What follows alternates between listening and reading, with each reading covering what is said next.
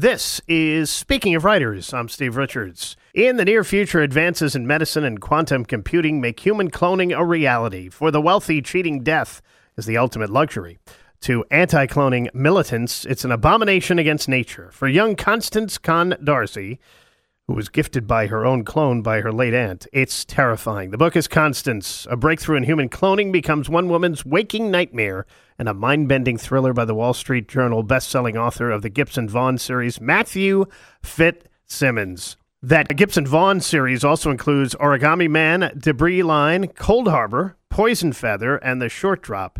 Matthew was born in Illinois and raised in London. He now lives in Washington, D.C., where he taught English literature and theater at a private high school for more than a decade. Happy to have Matthew FitzSimmons join me now here on Speaking of Writers. Matthew, welcome to this program. Steve, thanks very much for having me. What inspired you to write this book, Constance? Well, honestly, it started from a sort of a funny game I play with myself, which is just taking a traditional, or not a familiar storyline, a trope, take a bank heist, take a kidnapping scenario, and try and find a way to twist it into something potentially new. And oftentimes oftentimes I don't come up with something new, but it's a good sort of mental game I play. And one night about 5 years ago, I was playing the game and I just said, how could I turn the detective novel, just a traditional detective novel, into something I hadn't seen before? And I posed the question, how could someone be both the detective and the victim at the same time? How could someone be put in a position to investigate their own murder? Which obviously is impossible because dead people can't investigate murders, unless you're Patrick Swayze in Ghost, or there's sort of supernatural angle to it. And what I eventually came up with was, well, what if the detective was a clone, and the clone was sort of put in a position where she had no choice but to investigate the murder of her original, or the person that she was based upon. And that was sort of the kickstart for it. I really liked that idea, and I spent several years sort of while I was working on the Gibson Vaughn series, just outlining and researching and thinking about it, and finally sat down to actually write the thing. And Constance is what came out of it. Has cloning and human cloning always interested you, and what was that research like for this book? So cloning did not particularly interest me. I mean, any more than just I have an interest in science in general, and we live in over the course of my lifetime, we've seen so many sort of mind-bending changes and developments. So the cloning didn't particularly interest me until it became the solution to my problem of how to write the story. Once I got into it, I became fascinated by how close we are in some ways to, honestly, human cloning gets done in this country every day already. In stem cell research, they clone human cells all the time. What they don't do is make another Steve or another Matt or another actual human. That's sort of the great dividing line. But we certainly have the ability to do it now. Barbra Streisand can clone her dogs. We can certainly clone people should we choose to do it.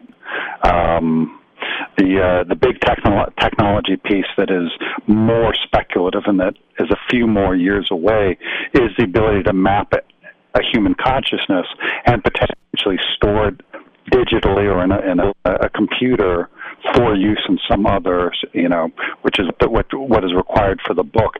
That is in the works, I discovered, which was sort of fascinating, but it's further away. It's not something that is imminent. We're chatting with Matthew FitzSimmons. His book is Constance. How did you create Constance? It's interesting, sort of the process for how that goes. You don't always start. Sometimes you start with a character. Sometimes you start with a scenario. Sometimes you start with a world. And in this case, I started with the world. I started with the scenario. how would a clone investigating her murder? Then from there, I sort of built out what I thought the world would look like. That I wanted it to be set. The book is only set in 2040, so only about 20 years from now. It's set in Washington D.C. As you sort of start to narrow down the parameters of what your world building looks like, then the question became, who's the character who's going to take the reader through that world? Who's going to be your guide? Who's going to be your eyes? And Khan was sort of a process of, came out of answering questions about the world. I wanted the book set in Washington, D.C., but I didn't want her to be from D.C. I wanted her to be somewhere else so that she didn't have family there to support her. So where is she from? Then I settled on West Texas is where she was from. Most young people come to Washington, D.C. because they want to be in politics. I didn't want her to be in politics, so how else could she have gotten there? And that's how I landed on the idea of her being a musician, that her band had been touring through Washington, and an accident, so everything, it's sort of like piece by piece, you're sort of answering questions that the world required, and it, in a way, birthed Con Darcy from just what the story needed, if that makes any sense. Yeah, now, when you put all of that together, did you use an outline, or you let the story unfold as you were writing it? I'm a little bit of both. I outline somewhat at the beginning, and then I'm constantly revising the outline so that I can refer back to it and look at it.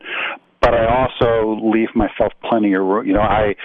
Some writers describe themselves as plotters, and that they plot very, very in a very, very detailed way before they even sit down to write. And then there's another group who proudly calls themselves pantsers, or authors who write by the seat of their pants and just sit down and they just go and they let the book figure itself out as they go. And I'm kind of a cheat. I'm kind of halfway in between. I call myself a road tripper in that I know where we're driving to, and I have a general idea of the route we're taking, but if I see a really cool detour sign on the way, then I'm going to pull off and I'm going to see what's over there. And sometimes the book changes, and I generally wind always getting to where I was planning on going, usually, not always, but the route can change pretty dramatically on my way. Yeah, and speaking of which, in what way is this book you wrote different from the book you set out to write with those detours? Oh, that's a good question. I mean, in so many ways, there was a time when it was going to be much more of a legalistic thriller. I did a lot of sort of thinking about what the social and legal realities of being a clone would be. Would a clone, would the United States government recognize the clone of someone? Because when you die, there is a death certificate, and that Social Security number belongs to that person. What's the process by which personhood or identity is transferred from if Matt FitzSimmons were to die and his clone were to be activated? Does the government recognize that transfer? Does personhood transfer directly from original to clone? If you're married to someone who has a clone and that person dies and the clone replaces them, are you still married to them? Are they legally recognized as your spouse? What if you don't want to be married to the clone of what if you discover that that's just not an appealing idea? Are you legally married to it? It was sort of one that I really like this idea of this technology getting introduced without a lot of forethought into what are the consequences? What are the legal ramifications, the social, cultural ramifications of this technology just sort of getting dropped into, the United States of the future, and how would we adapt to it? So, that sort of really became a huge theme of the book, which is what is Con Darcy's legal status? How is she recognized? And do different states recognize clones differently? Do some states not recognize clones at all? Are some states dangerous for clones to go into because they're not viewed as people there? what starts to happen. So it really sort of became this fascinating rabbit hole the further I went down into it, as you sort of thought about those consequences. And that as I sort of realized the depth that there was there, it started to change the story. In our remaining moments with Matthew FitzSimmons, his new book is Constance. Matthew, did you always know that you were a pretty good storyteller? I think it's always yes. I think I always was. When I was a little kid, when I was 9 or 10 or 11 years old, I wanted to be a stand-up comedian. I would memorize. God bless my parents. I would memorize long stretches of George Carlin albums or Bill Cosby albums or whatnot, or Eddie Murphy albums. I was 12 years old doing Eddie Murphy. I don't know if you remember Eddie Murphy from the 1980s, but that was not something that my mother was prepared to hear at the dinner table, but she let me go. And I always, and then the next step was to tell my own stories, and that has sort of been a lifelong journey, exploration, I suppose. But it all started with me cribbing notes from George Carlin and company. Are you hard at work on another novel, maybe another Gibson Vaughn novel? And if so, can you give us a sneak peek into what it's about? I am working on another novel. I'm actually working on a second book sort of in the Constance universe. It's called Chance. Originally, Constance was supposed to be a standalone.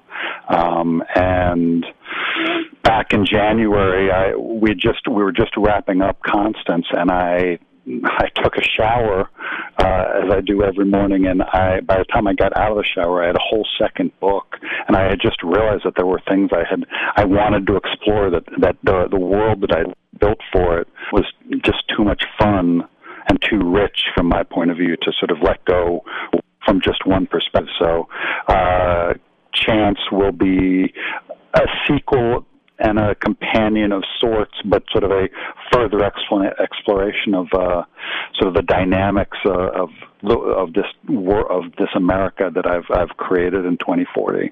He's Matthew FitzSimmons. The book out now is called Constance, and you can connect online with Matthew FitzSimmons. He's got a website, MatthewFitzSimmons, all one word, .com. Matthew, thank you so much for joining me. Steve, thanks so much for having me on. It was great. Thank you. And this is Speaking of Writers.